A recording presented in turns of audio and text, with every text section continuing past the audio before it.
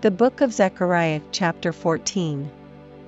Behold, the day of the Lord cometh, and thy spoil shall be divided in the midst of thee.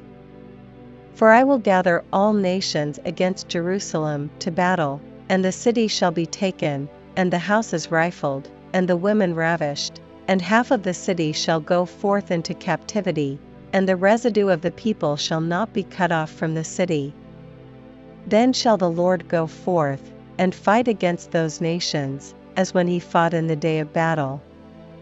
And his feet shall stand in that day upon the Mount of Olives, which is before Jerusalem on the east, and the Mount of Olives shall cleave in the midst thereof toward the east and toward the west, and there shall be a very great valley, and half of the mountain shall remove toward the north, and half of it toward the south. And ye shall flee to the valley of the mountains, for the valley of the mountains shall reach unto Azal. Yea, ye shall flee, like as ye fled from before the earthquake in the days of Uzziah king of Judah. And the Lord my God shall come, and all the saints with thee. And it shall come to pass in that day, that the light shall not be clear, nor dark. But it shall be one day which shall be known to the Lord, not day, nor night, but it shall come to pass, that at evening time it shall be light. And it shall be in that day, that living waters shall go out from Jerusalem, half of them toward the former sea, and half of them toward the hinder sea. In summer and in winter shall it be. And the Lord shall be king over all the earth. In that day shall there be one Lord, and his name one. All the land shall be turned as a plain from Geba to Rimmon south of Jerusalem, and it shall be lifted up, and inhabited in her place, from Benjamin's gate unto the place of the first gate, unto the corner gate, and from the tower of Hananeel unto the king's winepresses.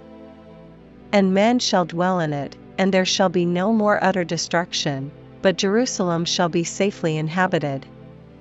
And this shall be the plague wherewith the Lord will smite all the people that have fought against Jerusalem.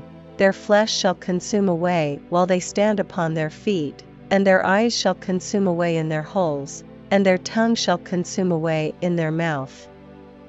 And it shall come to pass in that day, that a great tumult from the Lord shall be among them, and they shall lay hold every one on the hand of his neighbor, and his hand shall rise up against the hand of his neighbor. And Judah also shall fight at Jerusalem, and the wealth of all the heathen round about shall be gathered together, gold, and silver, and apparel, in great abundance.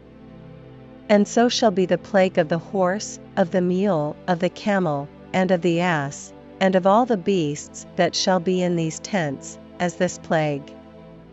And it shall come to pass, that every one that is left of all the nations which came against Jerusalem shall even go up from year to worship the King, the Lord of hosts, and to keep the Feast of Tabernacles. And it shall be, that whoso will not come up of all the families of the earth unto Jerusalem to worship the King, the Lord of hosts, even upon them shall be no rain. And if the family of Egypt go not up, and come not, that have no rain, there shall be the plague, wherewith the Lord will smite the heathen that come not up to keep the Feast of Tabernacles. This shall be the punishment of Egypt, and the punishment of all nations that come not up to keep the Feast of Tabernacles. In that day shall there be upon the bells of the horses, holiness unto the Lord, and the pots in the Lord's house shall be like the bowls before the altar. Yea, every pot in Jerusalem and in Judah shall be holiness unto the Lord of hosts, and all they that sacrifice shall come and take of them, and seethe therein. And in that day there shall be no more the Canaanite in the house of the Lord of hosts.